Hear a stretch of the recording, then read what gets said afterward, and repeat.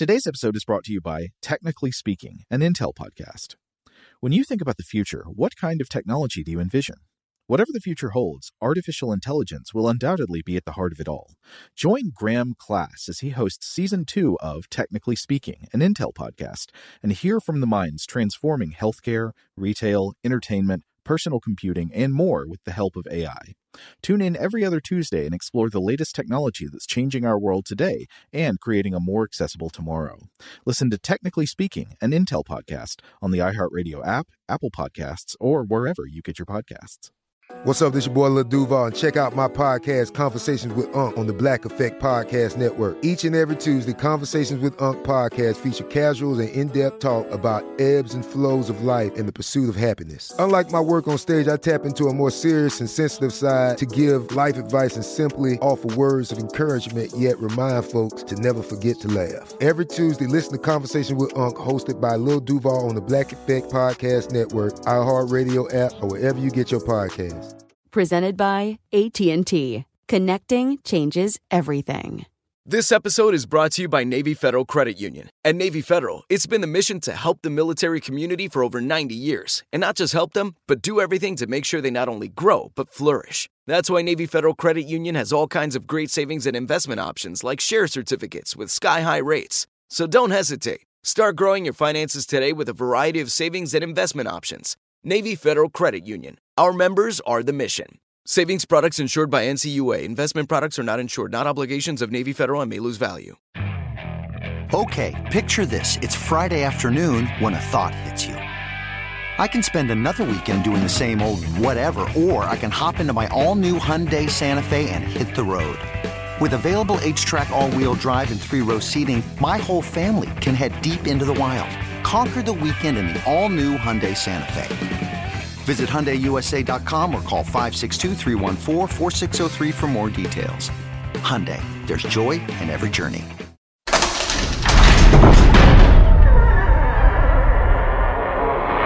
Hey, welcome to Stuff to Blow Your Mind. My name is Robert Lamb. And I'm Joe McCormick, and it's Saturday, time for an episode from the Vault. This one originally aired June 10th, 2021, and this is the episode that our producer Seth and I did on musical frisson, that feeling when you get shivers or goosebumps from listening to music. So we hope you enjoy. Welcome to Stuff to Blow Your Mind, a production of iHeartRadio.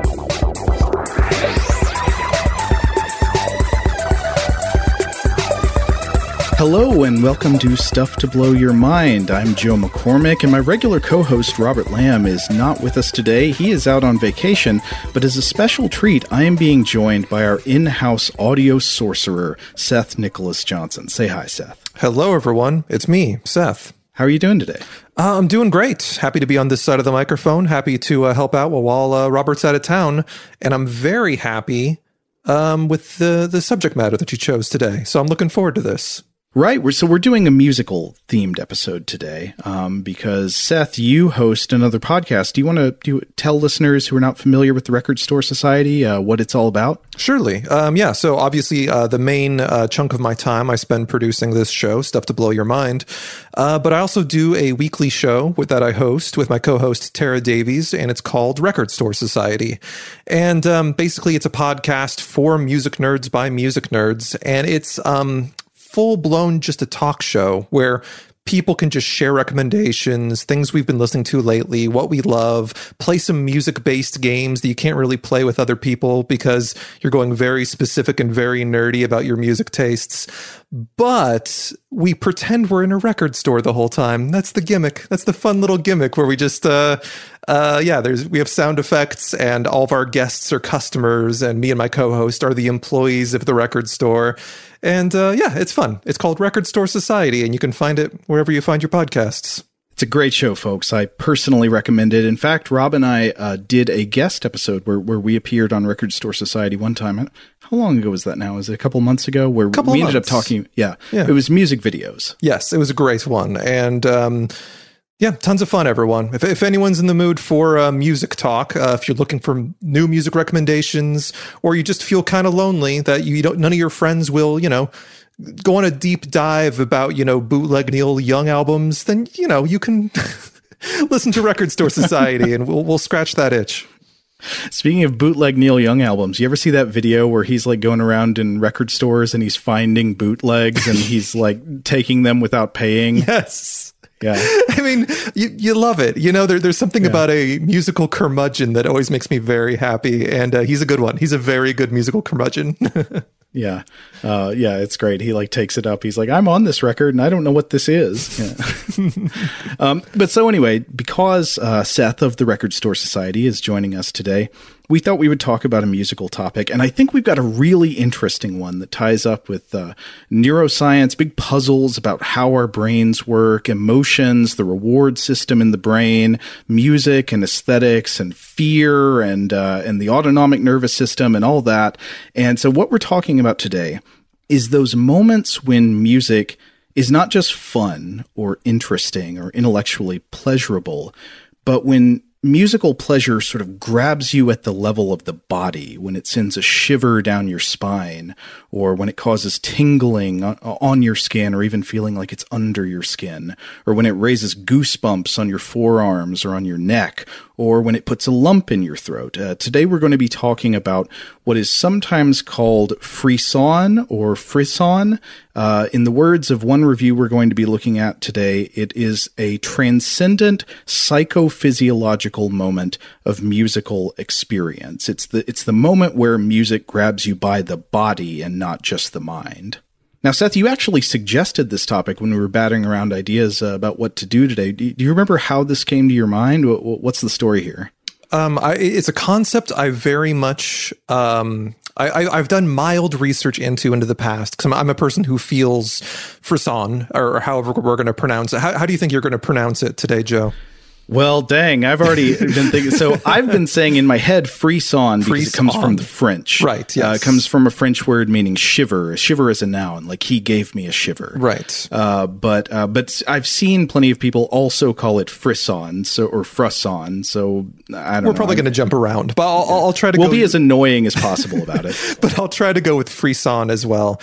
And aesthetic chills is my favorite definition of frisson.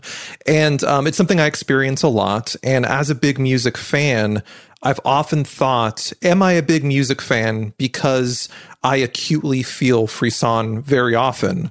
Or do I experience frisson often because I'm such a big music fan and I spend so much of my time listening to it and thinking about it and diving deep and spending all my money on records and blah, blah, blah. Like, it's a chicken or the egg situation, which I don't think we can ever have an answer to, but it's an interesting idea. And I've also not too long ago learned that, of course, not everyone experiences it, which is another very strange aspect when you feel something that you enjoy, like whether it be, the taste of something sour, and you go, oh, other people don't taste sour. And you would go, wait a minute, I thought everyone had this. And that's kind of what I felt when I learned that frisson isn't something that everyone experiences. And anyway, you're so good at researching things. I thought you would answer some questions for me. So I'm ecstatic with what you've looked into already.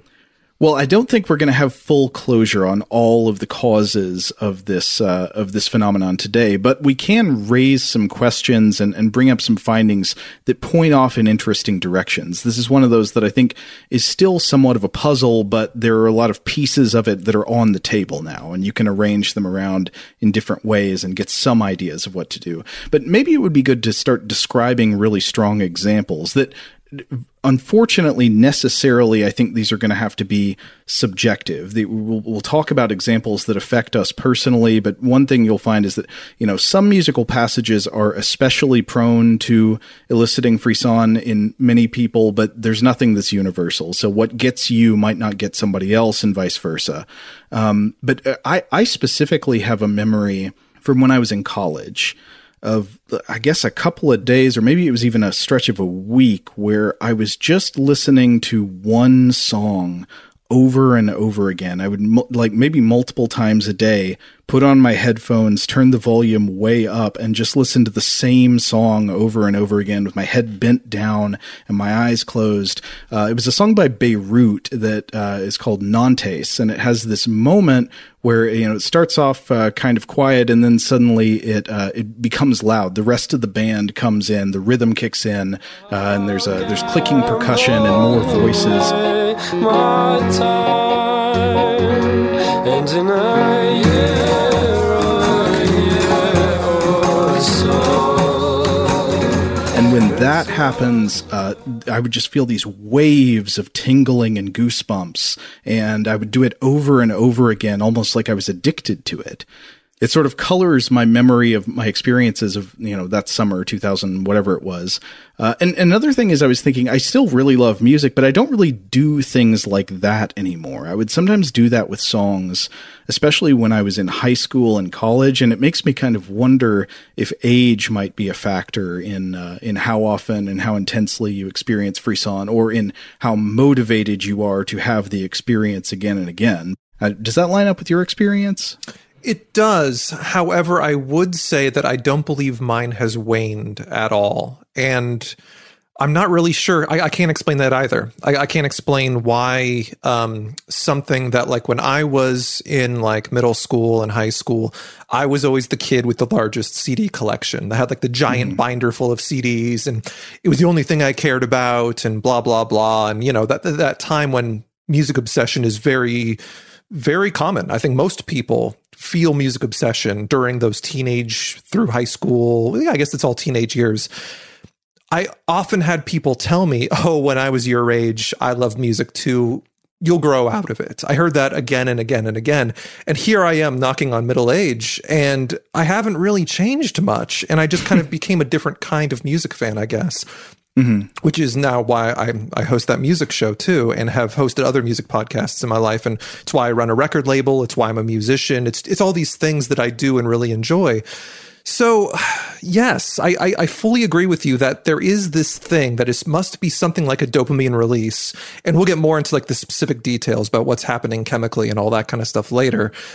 But no, I think I still feel it pretty acutely. I think I still do obsess over songs far too much and talk about music far too much and go into all those things. And here's another thing that I'm not sure if we'll get to later.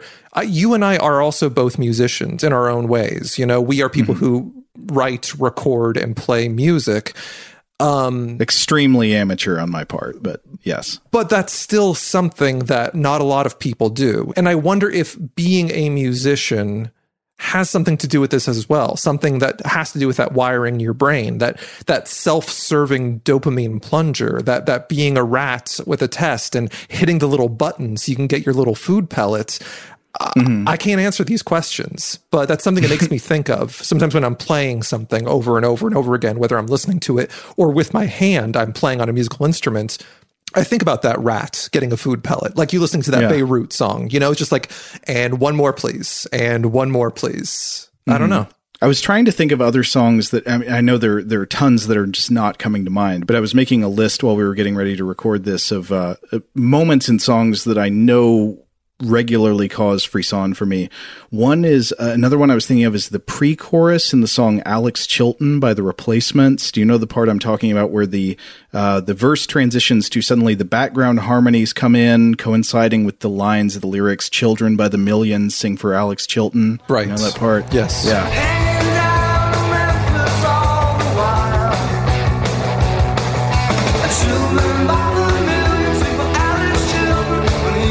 Always does it for me.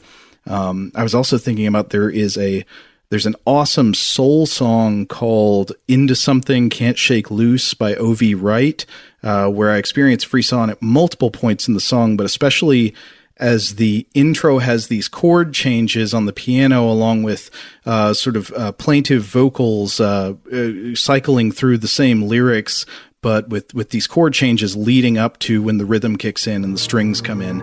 Never, never will. I can't shake it loose. No. and chills all over from it. I mean, I think if you experience this, there are definitely high points that you can always remember. Like off the top of my head, there are always a couple of really strong examples. And perhaps some of these examples that we're listing, we'll be able to actually somewhat dissect and understand why these examples hold so strong for us. There's a song called Modern World by Wolf Parade, where basically the entire second half of the song is this building extended chorus.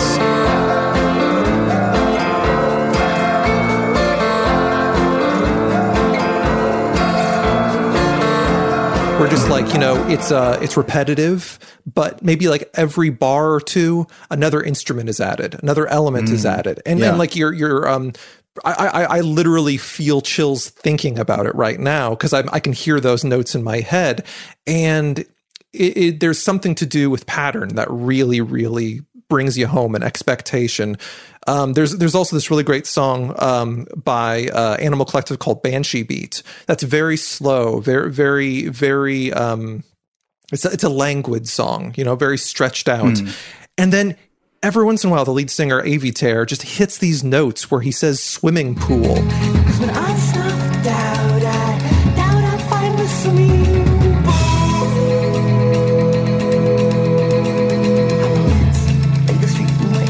And it's like it erupts out of him like a volcano would erupt lava. And it's those moments as well. There are, I mean, I also do think that, like you were saying before, it's very subjective. For example, when I was talking about this with my wife, Lizzie, last night, and she showed me a Niloufer Yanya song, and I was like, oh yeah, I know that song. And she's like, that's the one for me. That's the one that gives me the chills. And I'm like, no, it's a great song, but I've never felt it for that. And so I think you are correct, where it is just, it's a subjective feeling built into us individually, and sometimes it's shared, but I think quite often it's not. I think it's very personal most of the time. Yeah, it's an interesting phenomenon that seems to involve both cognitive and emotional elements. Like, it's cognitive in that sort of knowledge and context matters, and like it matters how much attention you're paying to the music. Like music that's on in the background is usually unlikely to cause frisson. I don't know if you have the same experience. It's especially when you're really listening actively that it happens, especially at higher volume. Right. But the other thing is that it sometimes it gets the better of you, or at least in my experience, I can get frisson from songs that that I don't want to be unkind, but that I might regard as sort of like blatantly manipulative, or what some people might call hack songwriting. I don't like to just like crap all over music, but like there are songs that I like, but like I acknowledge that they're very cheesy. They're not necessarily, they don't convey emotional maturity, and yet they still can cause this intense reaction. One I was thinking of is, in fact, there are several songs probably by Jim Steinman that do this for me. Who it seems like he hits all of the bars. I was thinking about the song Nowhere Fast from the movie Streets of Fire, which is intensely cheesy Jim Steinman pop songwriting. But like on the pre-chorus, when, the high voices come in, it jumps up an octave and it's really loud.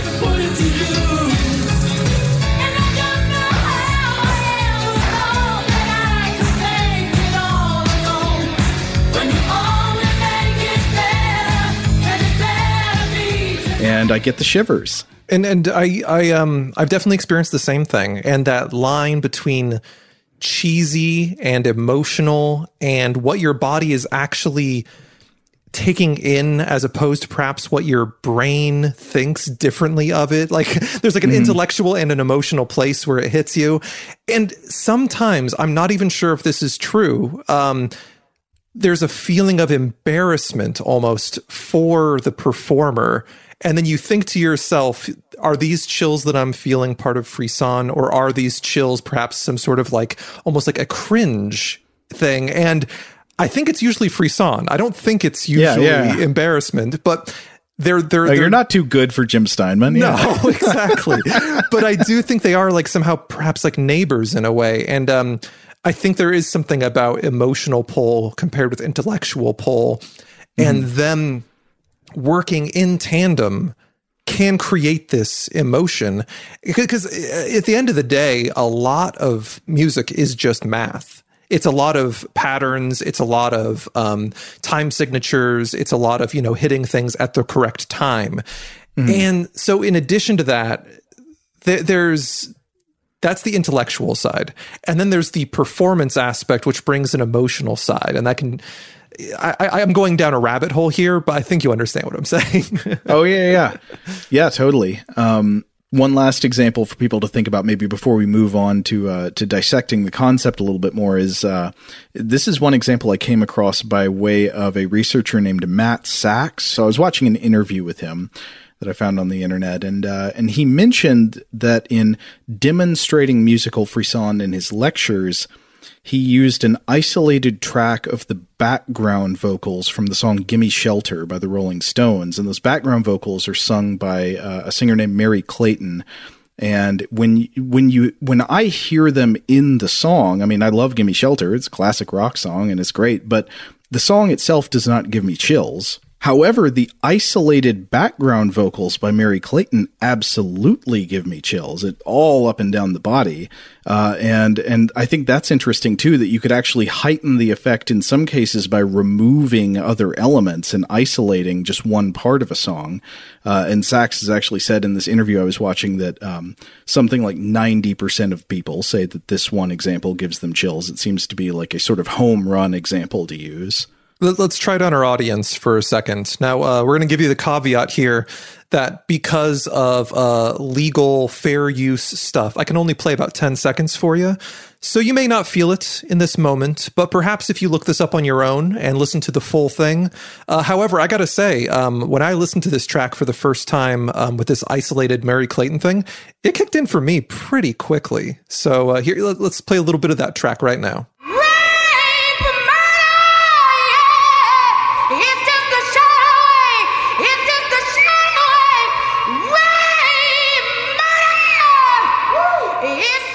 So that's the Mary Clayton isolated vocal there.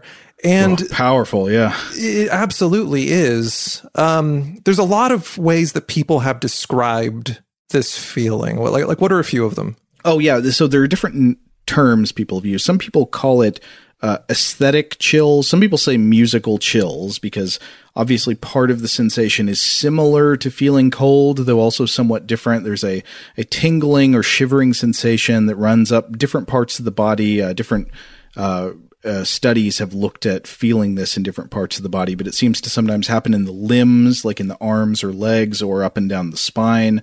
Of course, there is the term frisson, which we've been using today, and that's from the French word meaning shiver.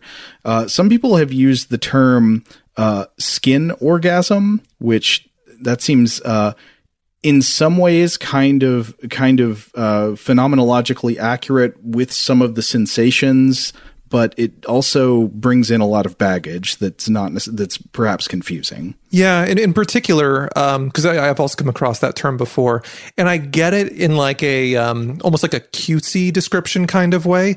However, at least in my understanding, there's nothing really sexual associated with this phenomenon whatsoever. So it does just kind of like add another element that doesn't actually exist. At least to my understanding. Yeah, it brings in baggage that is not necessary to understand the concept, and so it's probably better not to do that one if you're trying to ask, what is this thing and how can we explain it? Right. And then there's one other thing we should probably mention just by way of saying that we're not really going to get into this today, which is the concept of ASMR. People have asked us to talk about this on the show before. I guess we've never really gone into it in depth. It seems like this may have some kind of overlap with what we're talking about today, or at least share some boundaries. But we're just going to bracket that as a concept that may be in some ways related, but is different from what we're talking about. Right. Anecdotally, I can say for myself, I experience frisson often and strongly, but I don't believe I've ever experienced ASMR. So yeah. I can't explain that, but I completely agree with you. It's could be related, but definitely bracketed and separate. Yeah. So for the rest of this episode, we're going to be focusing on this feeling of frisson, the subject of the psychophysiological response to music. And we're going to be asking this question of why do certain songs, specifically certain moments in songs, elicit such a strong reaction in the body? what does it have to do with pleasure and pain and the obscure functioning of the reward pathways in our brains? Who gets it? What causes it? And why is it pleasurable? I'm really glad you brought the subject up, Seth, because I think it's a fascinating puzzle, one that we probably can't conclusively answer, but we can raise findings that point us off in a lot of interesting directions. I think maybe the listeners will have a lot of fun trying to see if they can put this puzzle together themselves as well. Yeah, and I think with those puzzle pieces, it does make the experience of experiencing Frisson a bit more fun when you can perhaps recognize those patterns in the music you're listening to and go, oh, perhaps that's the reason why I'm feeling this right now. And get kind of a repeatable experiment where you can go, oh, I've noticed that X, Y, or Z are what cause it in my own sensations. And then it's a little self-experimentational. And honestly, I find it kind of fun. Yeah. It's one of the most dangerous and thrilling of states, the state of being able to partially understand your own mind. Yes. Okay, so looking in the phenomenology of these music thrills, of Frisson, unfortunately, this is one of those areas where there is a bunch of existing research at this point, but a lot of it is focused on related but slightly different questions, which is just always a mess to wade through. So there are different studies out there that sort of use different terminology to describe the feelings. Clearly, these feelings overlap a lot. Sometimes they include or isolate different components of it.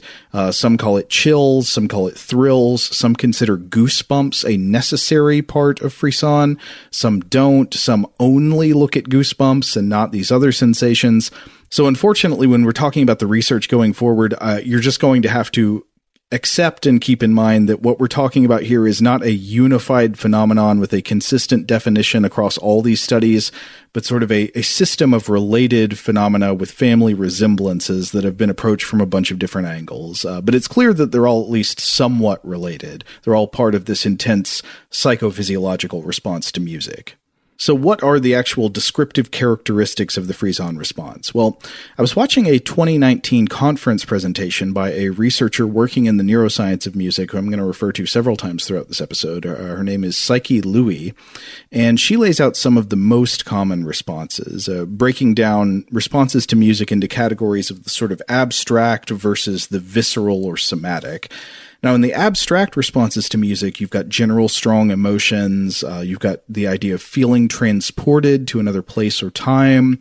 You've got the feeling of awe. You've got losing your sense of time or where you are, or the evocation of memories. But then on the other hand, you've got these visceral and somatic responses to music. And these are the responses in the body, the ones we're focused on today, which are chills, goosebumps, lump in the throat, heart racing, crying, feeling in the pit of the stomach, and generally the sort of pleasurable appraisal of these sensations in the body. Seth, what do you think about that list of sensations in the body? Does that ring true to you? Yeah, 100%. And since looking into this more recently, I've actually been paying more attention to what I personally experience. And I did not realize that goosebumps were such a part of my own personal Frisson experience. But while listening to so many Frisson-inducing tracks over the past few days, and then actually like looking at my body and being like, oh, there they are, you know, there are my goosebumps. And I fully believe that to be true. And here's another thing that I believe is going to get a bit anecdotal when it comes to who gets Frisson from music. And I apologize for how many times I'm going to say anecdotal, but this is a very anecdotal kind of phenomenon. It's difficult to really hammer it down. And depending upon the source, I've looked at a few. A lot of people say about 2/3 of people experience Frisson, but I've seen it as low as 55 and as high as 86. So that's a pretty broad spectrum for how many people they believe to experience this. Yeah, as to the reports of the inconsistency in the reported prevalence of Frisson, you go out and survey people, say, hey, how many of you on average have these chills and goosebumps and all these things when you listen to music? You're going to get different answers, probably because the question is being asked in a different way or with different criteria. And so this is one of the problems with the phenomenon not being consistently defined or measured. And plus, self-diagnosis is always a pretty tricky thing in general, too, with something so kind of ephemeral. And perhaps that is why some studies focused on physical reactions like goosebumps. It's like, you can't lie. If I see your goosebumps, there they are, or there they aren't.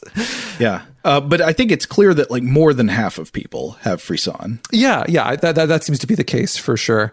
And I can say this. So, again, for the podcast that I host, Record Store Society, we have a Discord channel. If people don't know what Discord is, it's more or less a message board that people, go, and it's exclusively for people who listen to this podcast that I host.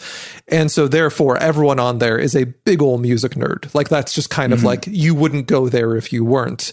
So the other day, frisson got brought up because I actually heard this new song that I really enjoyed called Paranoia Party by Francis Forever.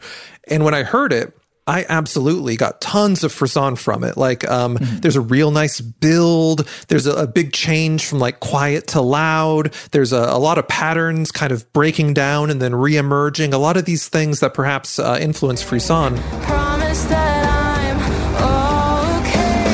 Will you just ease my pain? Will you just call me insane? And so I posted it on the Discord channel for Record Store Society going, oh man, I get big time frisson for this. And a couple of people were like, I had to Google that word, but now that I know what you're talking about, me too. And then someone else go like, oh, me too. And someone else would say like, me too. And I have to say that this is, again, here's that word, anecdotal, entirely anecdotal. But like 100% of the people on this message board for extreme music nerds, everybody was feeling it. Like there wasn't anybody who did not know what the feeling and sensation of frisson was. So it says something about attention, and it's that chicken or egg thing again, I believe. Also, at least one study I was looking at found that people tend to find familiar music more likely to cause frisson. Yeah, I can definitely see that. In particular with that song I was just talking about, the first time I heard it, certain things would make it hit for me. For example, a sudden change in volume, because that's something that is going to hit me no matter what. I don't need any prior knowledge. Just volume is volume. But then the second time I listened to that same song, the anticipation that I knew that the volume change was coming, that hit me in a different way too. And I felt it from the anticipation as well.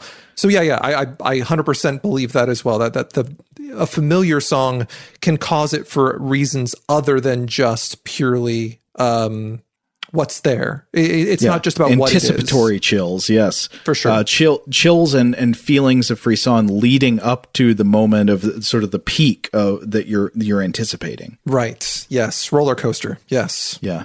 But I feel like what we were just saying would sort of go along with the study that I was looking at.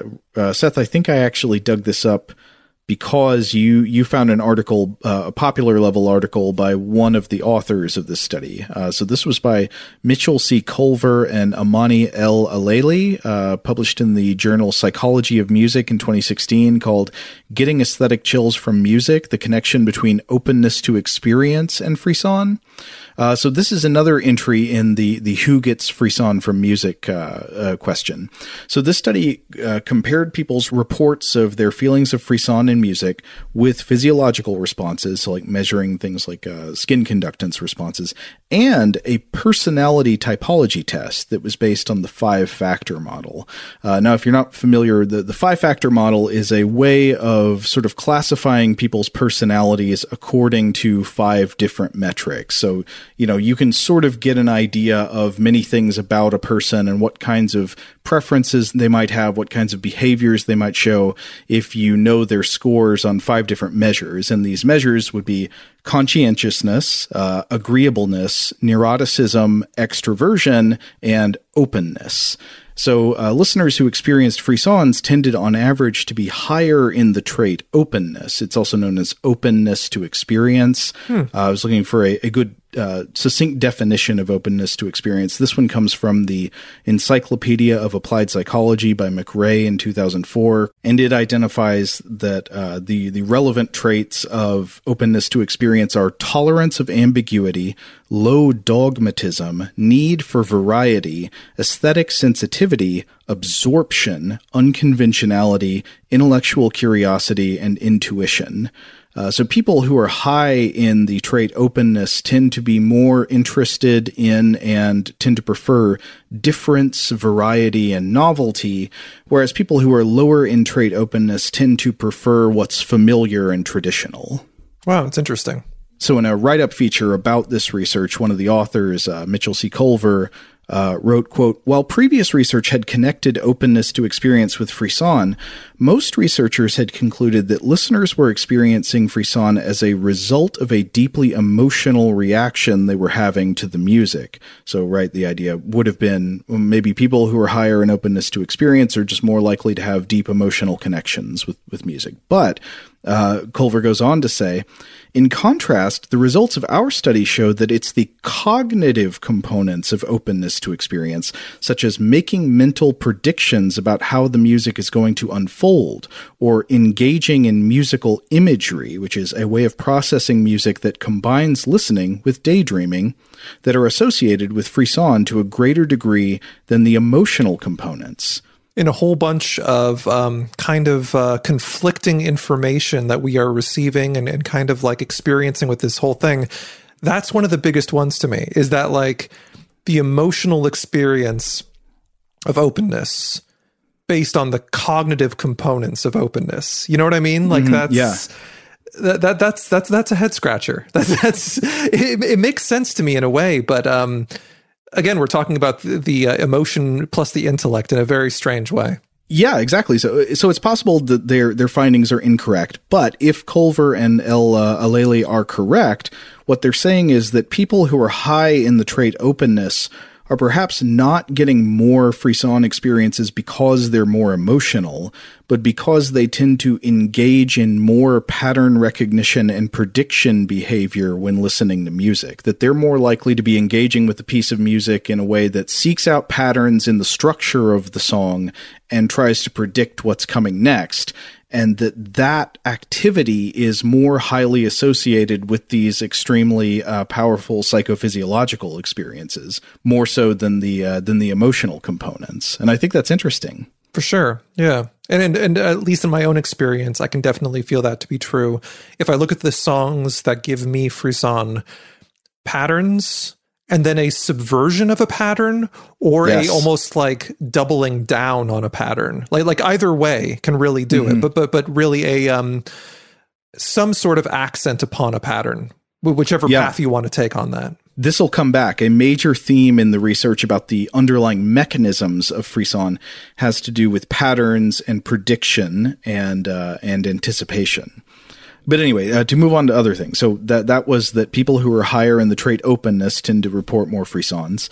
There is apparently a social component. I was reading a note that a researcher named Alf Gabrielson in 2012 in a work called Strong Experiences with Music reported that people who listen to music together with a friend or partner experience more activation of the autonomic nervous system, which is associated with these reactions in the body. The autonomic nervous system is the part of the nervous system that controls things that are involuntary in your body, such as maintaining, of course, a heart rate and digestion and breathing and all that, but also homeostatic responses, responses to changes in temperature, and the fight or flight response, which is specifically a subset of the autonomic nervous system known as the sympathetic nervous system. And the sympathetic nervous system appears to often be activated in these frisson experiences. So something's going on in the body where a musical frisson has something in common with the fight or flight response, which is very interesting, and we'll get more into that later on. Shout out to Astapro for sponsoring this episode and providing us with free samples. Rob, as the local host with allergies here, they sent you some of their nasal spray to treat your allergies. What was your experience like? Yeah, that's right. I always wrestle with the pollen a bit when it rolls in during the spring, so they sent me the little nasal spray. I tried out the product, and yeah, it sure did help me get on top of my symptoms for the day. And it's so fast-acting, it was already kicking in before I left the house. Astepro is a first-of-its-kind nasal allergy spray. It's the fastest 24-hour over-the-counter allergy spray. It starts working in 30 minutes, while other allergy sprays take hours. Astepro is the first and only 24-hour steroid-free allergy spray. Astepro delivers full prescription-strength indoor and outdoor allergy relief from nasal congestion, runny and itchy nose, and sneezing. Get fast-acting nasal allergy symptom relief with Astepro. Go to asteproallergy.com for a discount so you can get Astepro and go today. ASTEPRO allergy.com. Astepro and go. Use as directed for relief of nasal congestion, runny nose, sneezing, and itchy nose due to allergies. Today's episode is brought to you by Visible. If you haven't heard of Visible, now you have. They're the wireless carrier that's making wireless visible. It's in the name.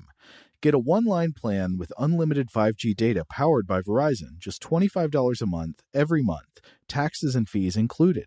Having a one-line plan means you only need you to save. No estranged roommates, exes, cousins twice removed, or AI-powered humanoid robots needed.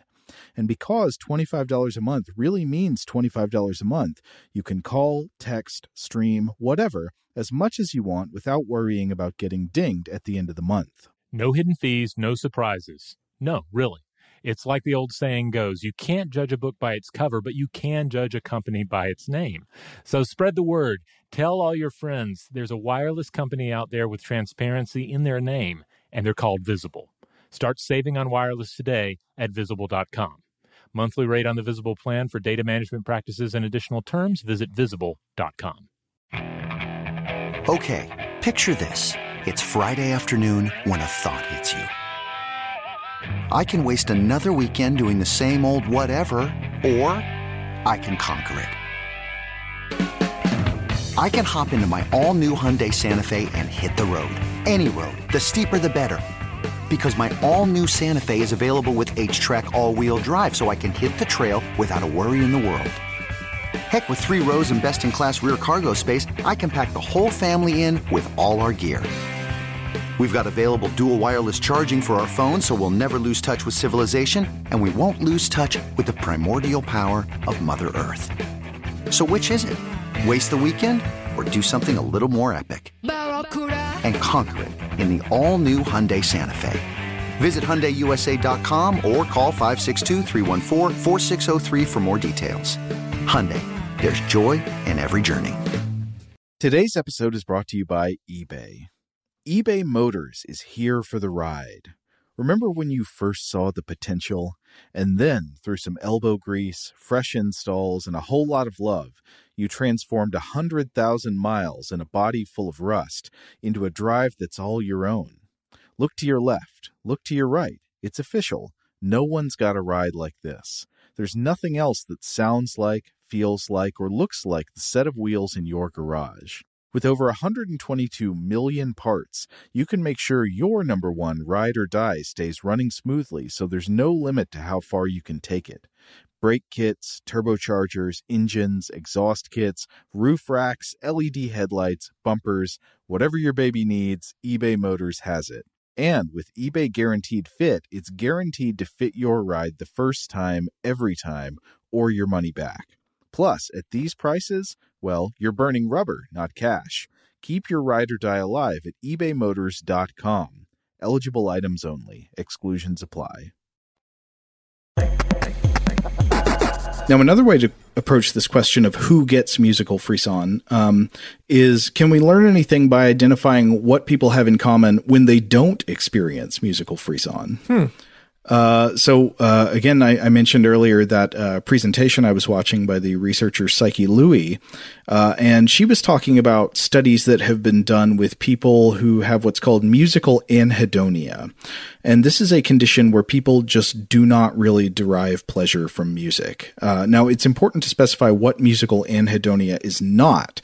It's different from what's known as amusia, or tone deafness. People with musical anhedonia do not show major errors in their perception of music. They can hear it just fine.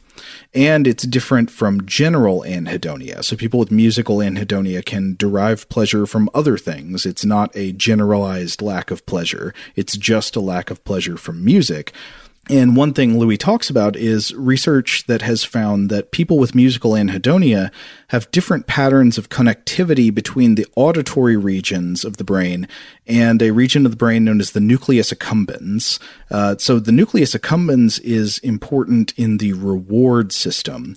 It is used to drive motivation for the anticipation of rewards, including things like food, sex, money, and drugs. Basically, like anything you can think of that would be, kind of pleasurable stimulus that would really motivate you to want to get more of it. That motivation to get more of it is mediated by the reward system in the brain, including the nucleus accumbens. This might be also very unscientific for me to say, but all those things also seem to have elements of anticipation and dopamine. Oh, yes, exactly. So the thrill you get in anticipation of one of these things, food, sex, money, drugs, any of these things, the thrill you get in the brain while you're in pursuit of that goal is very much related. That is the reward system working to motivate your behavior. Now, another interesting thing about who gets musical frissons, I was reading about a study by the Estonian neuroscientist Jaak Panksepp, who found in research in 1995 in the journal Music Perception that, at least in his study, that women reported experiencing chills from music somewhat more often than men did, though obviously people of all genders get the chills. It found that it was a little bit more common in women. And also, there was an interesting observation from Panksepp's study, which was this, quote, "Many mistakenly believe that happiness in music is more influential in evoking the response than sadness. A series of correlational studies analyzing the subjective experience of chills in groups of students listening to a variety of musical pieces indicated that chills are related to the perceived emotional content of various selections, with much stronger relations to perceived sadness than happiness." So according to Panksepp's research here, sad music is more likely to cause frissons in reality, but when people are just sort of asked to speculate, they tend to believe that happy music causes it more. Isn't that fascinating? And it makes me wonder, could this be related to confusion in reflecting on your own experiences of frisson? Because maybe even though it actually happens to you more often with negative valenced aesthetic content, sad music, sad movies, the experience itself is somehow pleasurable. So maybe you mistakenly believe it to be caused by more positive valenced content in your memory, at least. I don't know that that's the causal chain there, but that mistake that people make is interesting. Yeah, it definitely could be some sort of confirmation bias, because even now, when you said that, I thought to myself, okay, what are all the examples I'm thinking of? They are 100% happy songs. And I think part of it, at least for me, is there's perhaps something triumphant in a lot of the songs that create the frisson feeling in me, maybe a bit bombastic. I'm not going to apologize that I get tons of frisson from Les Miserables. Right. Yeah. But, when Do You Hear the People Sing comes on, I get that feeling all over. And there is something that is triumphant about that song, but there's a subtlety to it. There's an ambiguity to it, because the song and its lyrical content, and even something about the way it sounds, implies a kind of risk or threat. Does that make sense? It does. And perhaps that kind of duality is just part of music in general. I was thinking about that Beatles song. It's I've got to believe it's getting better all the time. And then you hear John Lennon say, it couldn't get much worse. Where it seems like a very positive song, unless you pay attention. And then it's oh, no, this is a very sad song that is hopeful, perhaps. And perhaps that dichotomy is just a part of music in general, which needs to be factored in as well. Huh. So for me, Do You Hear the People Sing? It is sort of triumphant sounding, but in its lyrical content, it is a demonstration of courage in the face of near certain death. Right. Wow. Yeah. Fascinating stuff. Anyway, so ready to move on to maybe the next question, which is what triggers frisson in music? What are the specific auditory triggers that bring it about most often. Again, this is something where there's probably going to be a lot of idiosyncrasy in people's responses, but there are certain things that do tend to emerge as like the most common triggers. And here I'm going to be referring to, I can't remember if I already said the name of this paper. I think I didn't, but this is a paper that is a review of the existing research on Frisson as of 2014 by Luke Harrison and Psyche Louie, who I already mentioned. And it's called Thrills, Chills, Frissons, and Skin Orgasms Toward an Integrative Model of Transcendent Psychophysiological Experiences in Music. And this is published in Frontiers in Psychology 2014. And they collect some of the existing research on musical frisson inducers. One big study that looked into this was Sloboda in 1991, and this one found that the common types of musical phrases that bring people to a state of frisson were, quote, chord progressions descending the circle of fifths to the tonic. Very specific. Then melodic appoggiaturas. So appoggiaturas are when there is a grace note or grace notes added to a melody before or between the expected notes. I feel like this is kind of hard to explain without singing it. I kind of don't want to sing it because that would sound pathetic. But I know what you mean. It's that quick anticipatory note right before the actual kickoff of the chorus or the verse or the bridge or whatever. Yeah. So if you can imagine a familiar melody, say, imagine somebody singing the melody of London Bridge is Falling Down, but adding in little grace notes in between the familiar notes of the melody. Does that make sense? It does to me, but does it make sense to our listener? But then also the onset of unexpected harmonies. This is a huge one for me. A lot of the ones that I can think of are when harmonies come in, when new vocals are added. Right. Yeah. And then they also say, and melodic or harmonic sequences, which seems very unspecific to me, so I'm not sure what to make of that. But they also cite another study by Greva et al. In 2007 that found that the onsets of frisson were, quote, most likely to occur during peaks in loudness, moments of modulation, and works in which the melody occupied the human vocal register. And all of that sounds right to me. A big thing is changes in volume, dynamic changes, sudden dynamic leaps where you go from soft to suddenly loud, or from loud to suddenly soft. Those have been shown to elicit frisson. But then also sudden changes in, say, the register when you jump up an octave or something like that. Right. Yeah.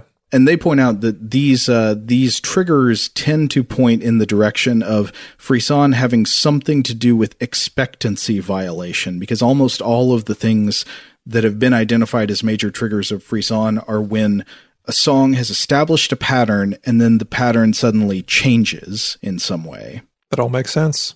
Now, I guess it's time to move on to the question of why does this happen? This is really the big puzzle, right? So you've got something that's just a song. It is, music. It is vibrating air molecules that are stimulating your ears. It's sound that occurs in a certain pattern or cycle of tones and rhythmic pulses. And somehow that means something to you.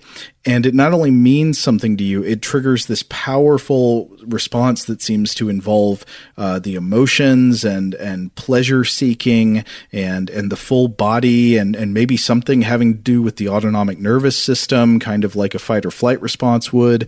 So it's this big mess that's obviously really complicated. So one of the things that I thought might be helpful to start by looking at is one specific subset of musical frisson, which is the experience of goosebumps. So it's actually, I think, at root a fascinating question in itself. Why would human beings get goosebumps from aesthetic reactions to art and music?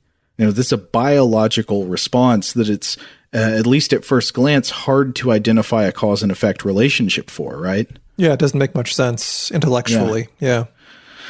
So when you get goosebumps, the technical term for what's happening here is piloerection. It's also sometimes known as the pilomotor reflex. And what's going on in your body when you get goosebumps is that in your skin, at the base of your body hairs, there are these little muscles known as erector pili.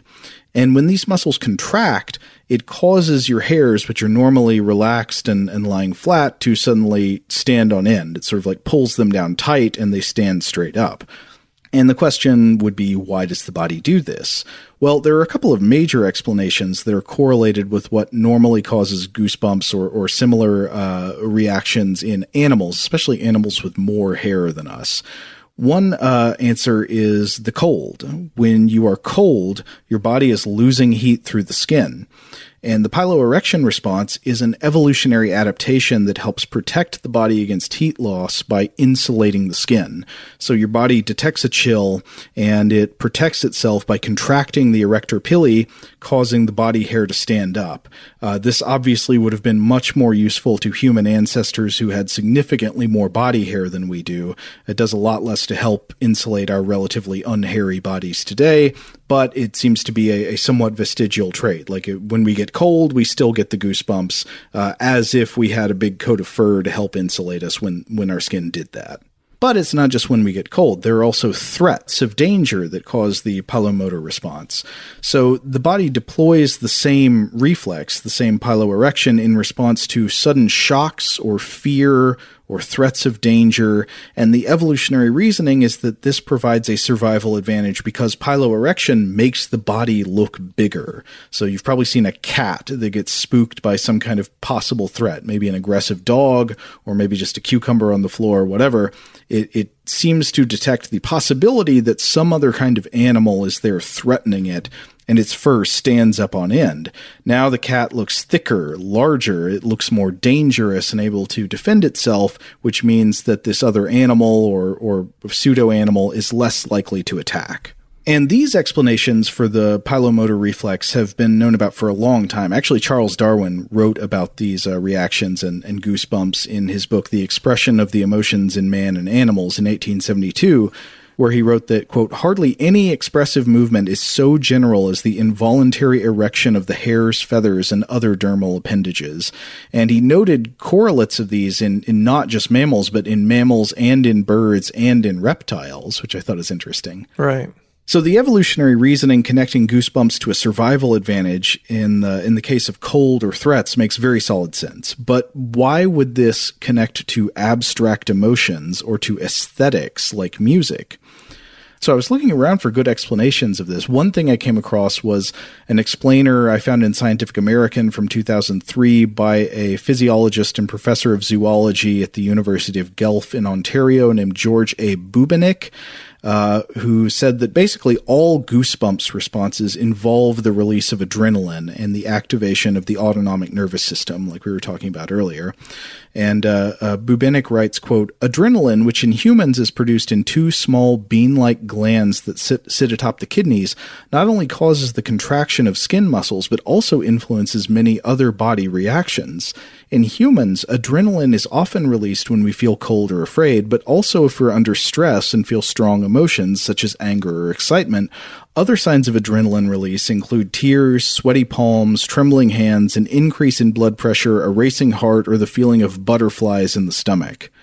So that's a little frustrating because it establishes the possible mechanism in the endocrine or nervous system that may be partially correct for explaining the mechanism in these cases, but you're still kind of left wondering why, right? Right. And also, it's been brought up before, this connection to fight or flight, but the why has not been explained at all. So I'll try another one here. So this one, I'm not sure how good of an explanation this is, but at least I found it very interesting. So this is what's known as the separation call hypothesis. This is another evolutionary explanation for emotional chills, and this one goes back to somebody I mentioned earlier in the episode, the Estonian neuroscientist Jaak Panksepp, who he's known for creating the term affective neuroscience, the neuroscience of emotions. And Panksepp's hypothesis, I found a good summary of it in another paper that was by Benedict and Karenbach in Biological Psychology in 2011. So I'm going to read their summary of Panksepp's view. He argues that the separation calls of lost young animals used to inform parents about the whereabouts of their offspring. These calls might have induced internal feelings of coldness and chills, which enhance the motivation for social reunion. A preserved responsivity to certain acoustical features, e.g., sustained high-frequency notes, as often presented by solo performers, may represent an unconditional component of the chill response. This theoretical approach, which could be termed separation call hypothesis, thus relates piloerection to sensations of coldness and sadness. So this is interesting. I'm kind of skeptical that this explains everything that's going on, but it does touch on multiple features in a way that would make some kind of causal sense in an evolutionary perspective. So the idea is that, okay, you separate baby rats from their mothers, and the baby rats get cold, and they squeak at a particular frequency that triggers the parent rat to locate them quickly. So the process would go, the baby is alone, feels temperature decrease, the baby releases a separation call. This causes a feeling of separation, a feeling of loss, or a kind of correlate of sadness in the human context, and a feeling of physical coldness, chills, or even goosebumps in the mother, motivating rapid reunion and contact with the baby rat. So Panksepp was arguing that maybe these emotional goosebumps we feel in response to music have a deep biological root in this mammalian separation call and the response that we would feel in reaction to hearing it. Perhaps some sort of like evolutionary leftover kind of a thing. Right, so you'd have certain types of sounds or thought patterns triggering this feeling of being moved, which would simultaneously cause a feeling of almost like physical coldness, the chilling feeling, goosebumps, and a feeling of separation and a motivation to reestablish social contact, which in itself would be a sort of a reward motivation where you've got a goal now and you're like, I need to get this. I mean, if true, that's absolutely amazing. Everything that could come from a simple, like, evolutionary leftover instinct. You know, like, think about the entire music industry coming from just this leftover response that has kind of like almost pointed us in the wrong direction, but we get so much pleasure out of it anyway. Yeah, and I think this may have something to it. And I've read that there are some subsequent studies that kind of lent support to it, at least in some cases. But it also seems hard for me to imagine that this is the direct root of all emotional chills. I mean, maybe this kind of causation is wrapped up in there somewhere, but I'm still thinking about other ideas. Mm-hmm. So one of the other ideas comes back to something that we've mentioned a few times now, which is about patterns and predictions. Now, earlier I mentioned this conference presentation I watched by Psyche Louis, the musical neuroscience researcher. It was at the Brain Mind Summit at MIT in 2019. And she talks about this hypothesis in her presentation. So she says that a lot of our response to music has to do with fulfillments and violations of expectations. So you think about what's your actual experience of listening to music? What is your brain doing when you're paying attention to the music you're listening to? I think it's that music establishes patterns. You know, phrases are repeated, chord progressions cycle in often symmetrical ways. Popular music, of course, has the very common verse-chorus-verse structure. And though there are other types of music like jazz and classical music that are less repetitious and have less to do with established patterns, they still do establish some patterns. You can feel out the grammar of a classical symphony or a jazz improvisation, even though they might be less repetitive than some familiar types of pop and rock music. Right. Like maybe there's just a theme that repeats, or perhaps it just being played in the same key. You go, oh, I can kind of predict where this is going to go based simply on like instinctual knowledge of like, you know, different chord progressions and different scales, that kind of thing. So yeah, a piece of music has a kind of implied grammar or syntax, has kind of rules that you can learn, and then you use that to predict how it's going to develop from the present moment.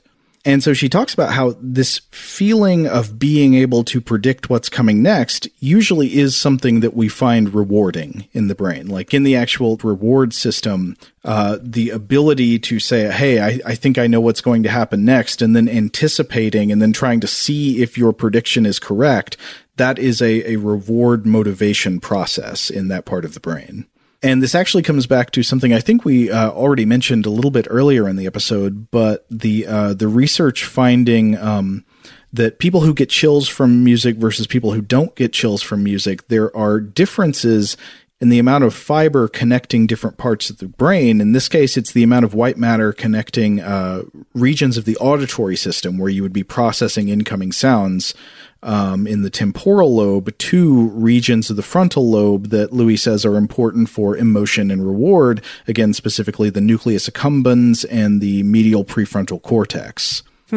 And so this comes back to the dopaminergic reward system. Dopamine is a neurotransmitter that I think is sometimes a bit mischaracterized as being synonymous with the feeling of pleasure, which is slightly off because the dopaminergic reward system is not just responsible for feeling good after getting what you want, but for managing the salience of incentives, managing your awareness of things in your environment that you might want and your motivation to get them. So dopamine increases in the brain in anticipation of receiving a reward, and it plays a role in motivating you to repeat a behavior that caused you to get a reward in the past. So in our ancestral environment, these rewards would be things that provided a survival or reproduction advantage, so food, water, sexual partners, but also things like parental care. But our reward systems can also become motivated by rewards that are at a sort of abstract remove, like money, or perhaps things like enjoyable art and music, or even by substances that stimulate the reward pathways chemically, like opiates or cocaine. But from some of the neuroscience research, it looks like when we have these intensely pleasurable psychophysiological responses to music, something is going on with the reward pathway that has to do with predictions, that pleasure in music somehow has something to do with the listener recognizing patterns and the reward-seeking mechanisms in the brain being motivated to detect and predict those patterns. This makes me want to speculate, but I will not. Oh, no, go right ahead. My speculation is this. I remember basically reaching a certain age where you think to yourself, gosh, I hate school. School's annoying. Gosh, school. Oh, what a drag. And then someone wiser will tell you, you know, school isn't actually about the lessons. It's not about the homework. School is about learning how to learn. It's about learning how to be intellectually curious enough that in the future, when you do want to know something, you can teach yourself how to know it because you've learned how to learn. And in my mind, I'm thinking about how music is kind of instilling this desire for pattern recognition, which personally I do think benefits life, and I do think benefits problem solving, and benefits, making a grocery list, everything, you know what I mean? Like patterns are extremely useful in our society. So it's perhaps it is an evolutionary leftover that makes us enjoy music, but perhaps it has stayed with us because it has proven to be useful in the regard of like, it's teaching us, it's improving us, it's making our brains a little more fit, because it's almost like we're having a little training session by listening to music, by enjoying art, by enjoying culture. And that makes everything else in our lives just a little bit better and a little bit easier. So like music is teaching us how to learn in a way. Pure speculation. Well, I definitely think there could be something to that, but I would also come back at it from the other angle, because it's clearly not as simple as music sets up a pattern that you can predict, and then when you correctly predict the pattern, it's pleasurable. Because if music is too predictable, it becomes boring, right? Right. And this goes sort of, it would at least on the face of it seem to go against something we were talking about earlier, which is that a lot of these peak experiences of frisson come precisely when patterns are broken or violated. It's not when it's the most predictable and you the easiest to get the pattern recognition right. It's when something changes unexpectedly that you feel the tingles all over. But at least for me, that's the learning aspect of it. To throw something in that perhaps Robert would say if Robert were here, there's a thing with meditation where, if you're trying to clear your mind and you're trying not to think about anything, and then you accidentally think about a slice of strawberry cheesecake, that's bad in the regard that you're trying to think of nothing. However, the active energy you take during most kinds of meditation to clear your mind again, to go, okay, get out of my mind, strawberry cheesecake, I'm trying to think about nothing. That is akin to like doing a rep. It's like akin to like doing something active to make you better. So perhaps the subversion of patterns that we recognize, our brain does hit the little food pellet switch and go, good job. You noticed, aren't you a smart little person? Keep it up. You're learning. You're being someone trained to understand patterns when they change, and perhaps to pay extra attention to when they do change, because that's perhaps when life is at its most dangerous, is when the patterns are subverted, not when the patterns are the same. Well, that actually ties into something else I came across. So I mentioned earlier that I watched that video that was an interview with a music neuroscientist named Matt Sachs.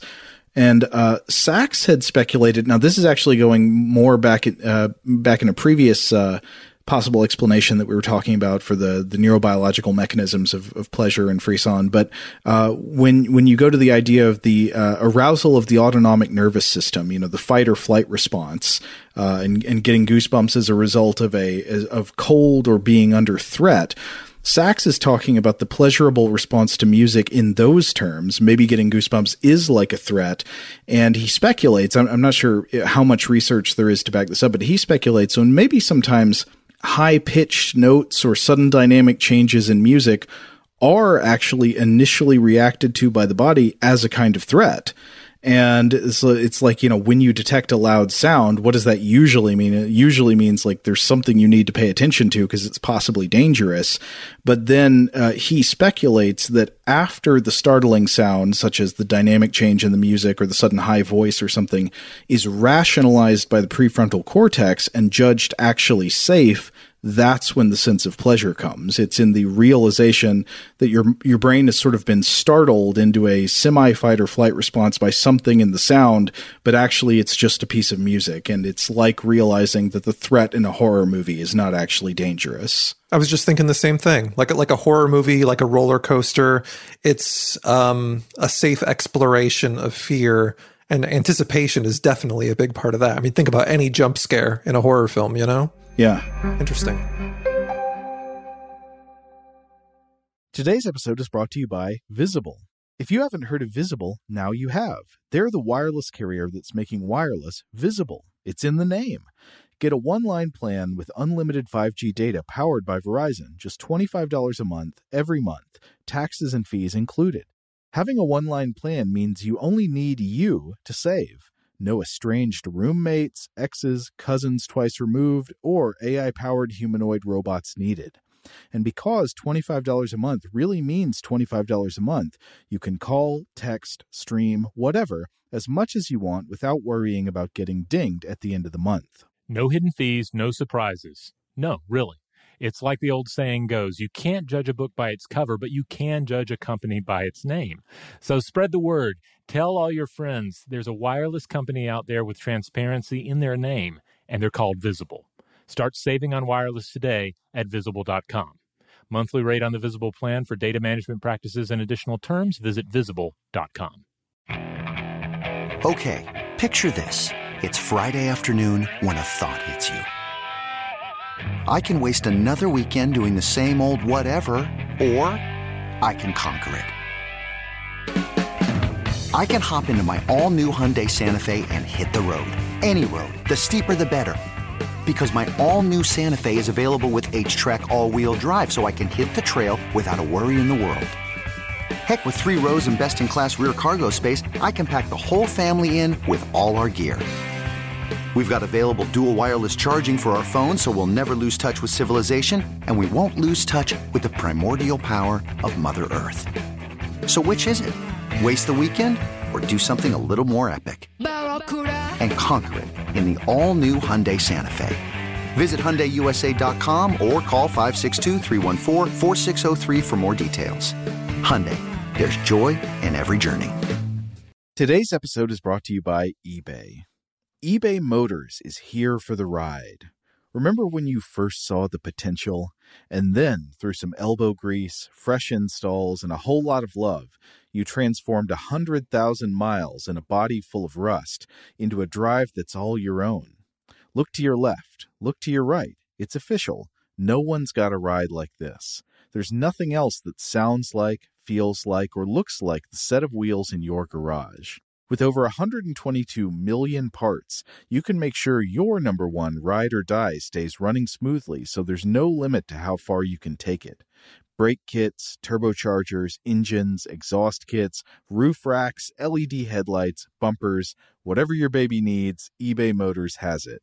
And with eBay Guaranteed Fit, it's guaranteed to fit your ride the first time, every time, or your money back.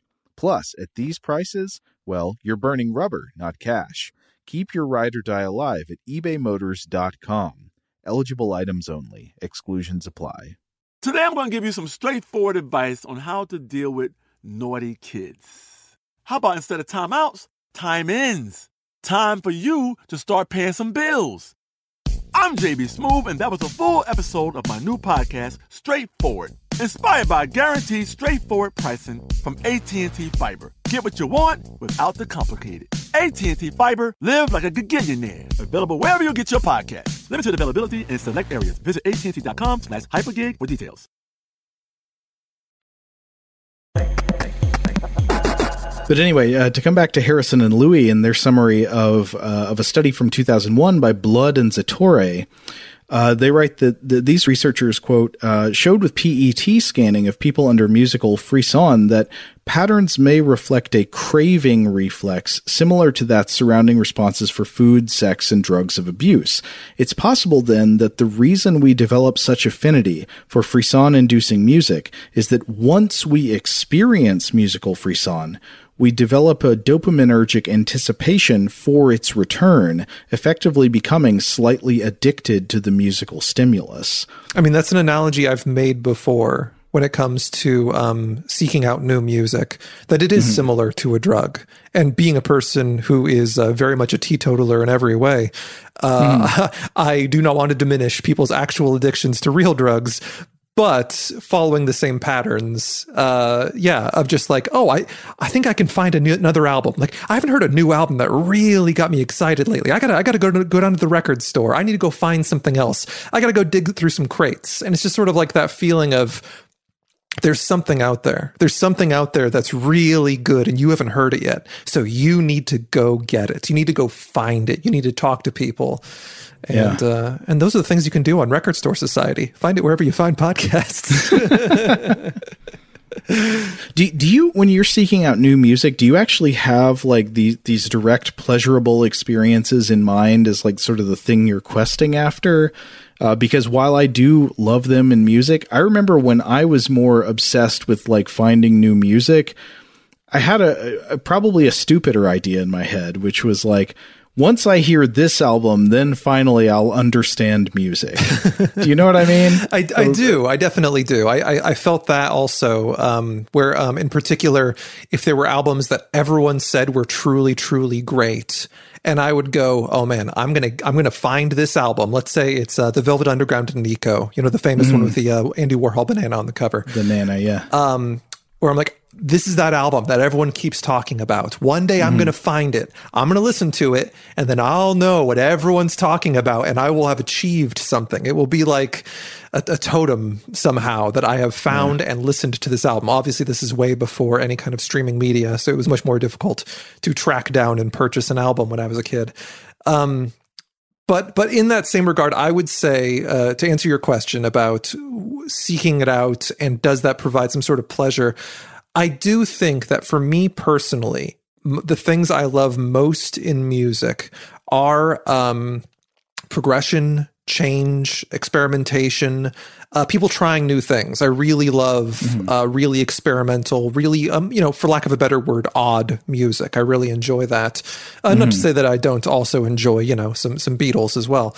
But that being the case, I would not be surprised if deep down subconsciously, me perpetually seeking stranger music, seeking the experimental and the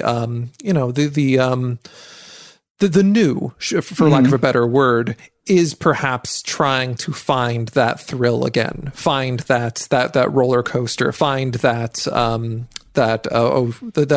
jump scare from that scary movie, you know? Oh, well, this is interesting because this connects to something else I was reading. So I was reading an interview with a researcher named Dr. Eugen Vasilevsky, who studies the science of the human response to art and aesthetics at a place called the Max Planck Institute for Empirical Aesthetics.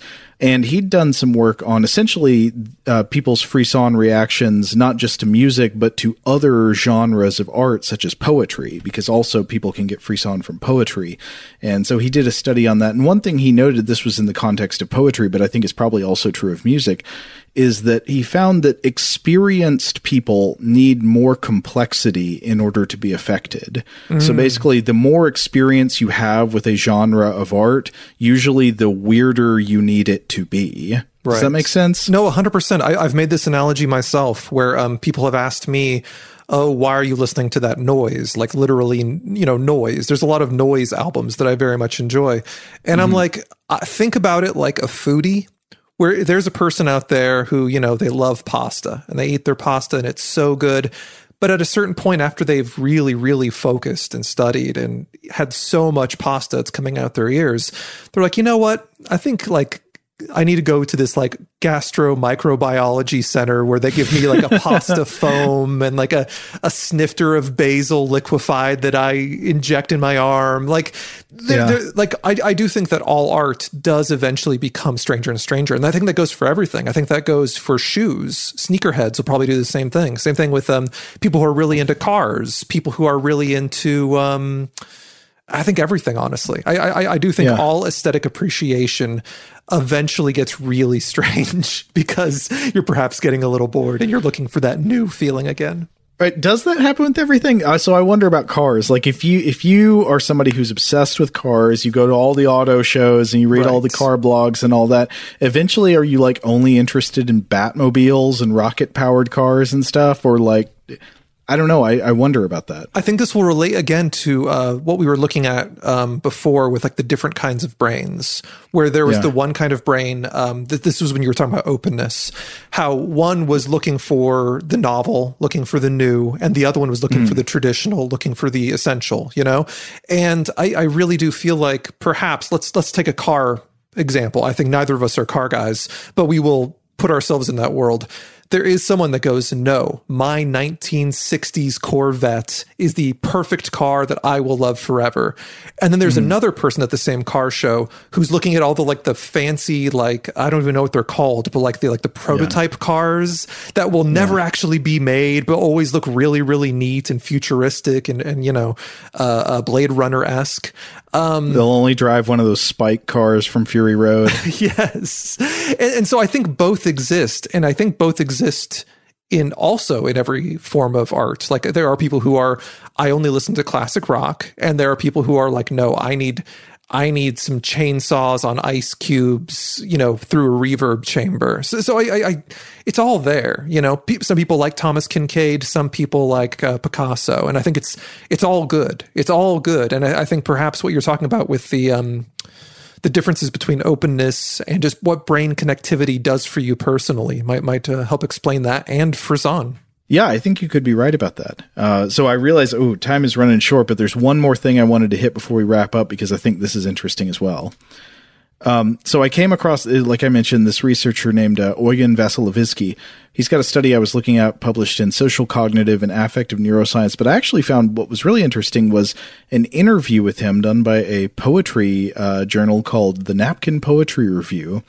And in this interview, this guy was talking about the concept of pleasure in negative emotions, which I think is something that really does need to be addressed if we're talking about frisson in music, because it's so often in songs that are sad or have some kind of negative valence.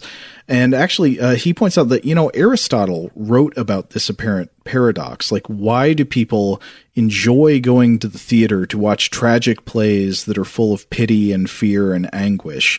Are these emotions not painful when we experience them in our lives?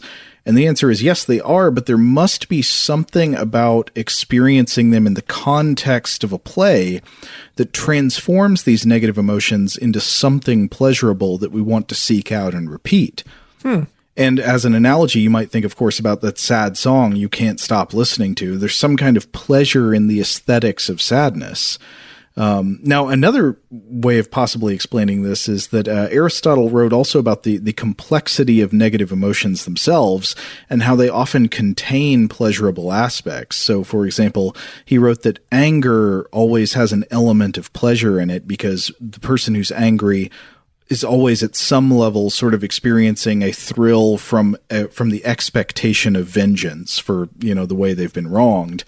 And obviously, there's a lot of media that clearly seems geared towards just making people recreationally angry. Sometimes people want to get angry about stuff. But you could also say that the same could be true about sadness, that maybe there is something going on with sadness, that maybe sadness can be pleasurable in some ways if it's, say, due to separation of loss, because there's this pleasurable anticipation of redemption and reunion, the same way that anger could be pleasurable because there's this anticipation of revenge.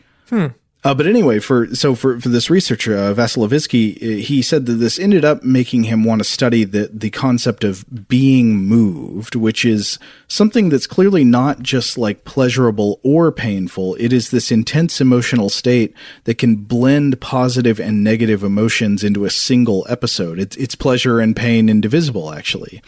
And that he added a hypothesis onto this concept of being moved, which has been explored by philosophers for centuries, which is that it seems like peak moments of being moved, having this ambiguous, complex emotional episode where you're experiencing both maybe joy and sadness at the same time, those experiences tend to be marked by emotional chills or goosebumps yet again.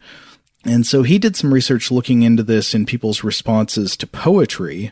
And in talking about possible reasons why we might have this reaction, he says, it could be that it's conceptually when something feels important and at stake. When it feels like that the autonomic nervous system is aroused and causes this goosebumps reaction that is presented to the conscious brain as a sort of signal that something that's going on in the art that you're listening, the music you're listening to or the poem you're reading, something important seems to be up for grabs and that you need to be on alert and remember what's happening. Makes sense. And this comes back to, I can think of a lot of the things that give me goosebumps in art that are somewhat positive, but they also, like I was saying earlier with Les Miserables, they involve some element of like risk or change, maybe displays of courage or new possibilities, which are themselves often very, very kind of scary. So coming back to what Vasilevsky says in this interview, he says, you have the negative emotion on the foreground and this antidote in the background, or vice versa, but there's always this clash. You can't really decide on if it's now positive or negative, so it's somehow both, and this creates a lot of tension. But importantly, we can experience this clash from an aesthetic distance mode. So it's something about the ambiguity of these stimuli that elicit a combination of pleasure and pain, of joy and sadness at the same time that cause this feeling of being moved. Something about the high stakes that seem to be suggested by these complex emotional states maybe stimulate the autonomic nervous system because it's making your body in some conceptual sense feel threatened, as if there was like a bear menacing you, and it's trying to get your attention to do something about this concept that's being raised.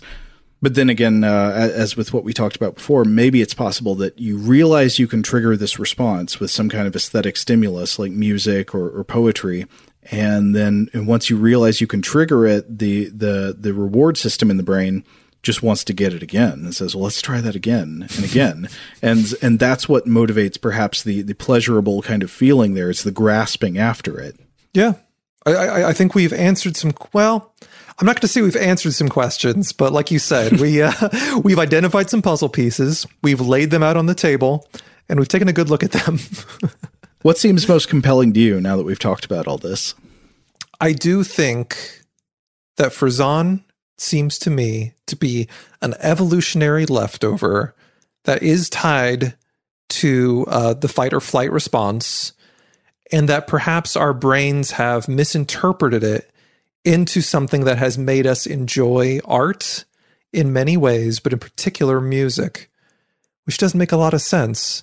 However, that's what it's adding up to in my mind. And this is a deep situation that we've kind of dug ourselves into, and I'm not sure if we'll be able to get out. All right. Well, the next thing is everybody's got to go listen to Record Store Society. What's a good episode for people to start off with? Is something you've done recently you think people should look up? Well, if they specifically want to hear you and Robert, they got to check out, let's see, I think that's episode 17, and that episode is called Video Dream. And that's the one where we do a deep dive into a whole bunch of our favorite music videos. Let's see, there's a lot of other really good ones. Oh, man. There's a really great one called EP or Not EP. That's episode 19, where there's a music journalist and author, Matt LeMay. He was one of the original Pitchfork writers back in the day, and that's a really fun conversation. We've got a really great episode coming out this Friday, but I suppose. Yeah, it's tomorrow. I can say here. Tomorrow we've got this really great musician named M. Sage. He's one of my favorites, and we're discussing music documentaries, and that's a very fun, deep well. So, because M. Sage, in addition to being a wonderful musician, also happens to be a film professor in Chicago at a university. So he's got a really great dual knowledge that really. Music documentaries are the perfect subject to have him talk about. So he's a lot of fun. So anyway, there's always something fun going on. Every episode's good, but those are a few. All right, folks. Well, if that catches your fancy, you should go check out Seth's podcast, Record Store Society. In the meantime, let's see, do we have anything else? No, I guess that wraps it up for today. But yeah, if you want to find any more of our podcasts, we are Stuff to Blow Your Mind. You can find us wherever you get your podcasts. We're on all the platforms, all the stuff like that, or you can just Google us. Of course, please, as always, hit subscribe if you're not subscribed, so you can get all of the episodes we put out in the future. Big thanks, as always, to Seth, who is our wonderful producer, produces every episode of this show, and does such a great job. Seth, we love you, and I really appreciate you coming on the show today. Very happy to do it, and Robert will be back next time. That's right, yes. So Robert will be back on the show in the next episode, and in the meantime, if you want to get in touch with us to give us feedback on this episode or any other, to suggest a topic for the future, or just to say hello, you can email us at contact@stufftoblowyourmind.com.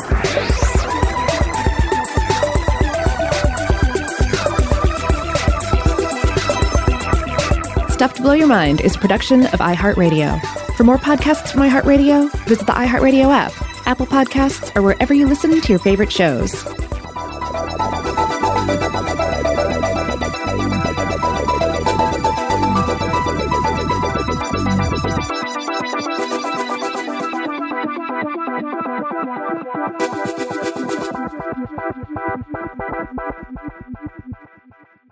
Today's episode is brought to you by Visible. The future of wireless is here, and it's transparent. Switch to Visible, the wireless company that makes wireless visible. Get a one-line plan with unlimited 5G data powered by Verizon, just $25 a month, every month, taxes and fees included. No hidden fees, no surprises, no, really. What are you waiting for? Get with the times and switch to Visible at Visible.com. Monthly rate on the Visible plan. For data management practices and additional terms, visit Visible.com. Okay, picture this. It's Friday afternoon when a thought hits you. I can spend another weekend doing the same old whatever, or I can hop into my all-new Hyundai Santa Fe and hit the road. With available H-Track all-wheel drive and 3-row seating, my whole family can head deep into the wild. Conquer the weekend in the all-new Hyundai Santa Fe. Visit HyundaiUSA.com or call 562-314-4603 for more details. Hyundai, there's joy in every journey. Rev up your thrills this summer at Cedar Point on the all-new Top Thrill 2. Drive the sky on the world's tallest and fastest triple-launch vertical speedway. And now, for a limited time, get more Cedar Point fun for less with our limited-time bundle for just $49.99. Get admission, parking, and all-day drinks for one low price. But you better hurry, because this bundle won't last long. Save now at cedarpoint.com. Open a limited-time 11-month certificate at Kemba Financial Credit Union. At 5.25% APY, it's more than triple the national average, plus it's a safe and secure way to grow your money. Visit your local branch or kemba.org/cb for details. Offer expires May 31st, 2024. APY equals annual percentage yield. Restrictions apply. $500 minimum and $250,000 maximum deposit. Advantage status required. Comparison based on bank rate average. Federally insured by NCUA.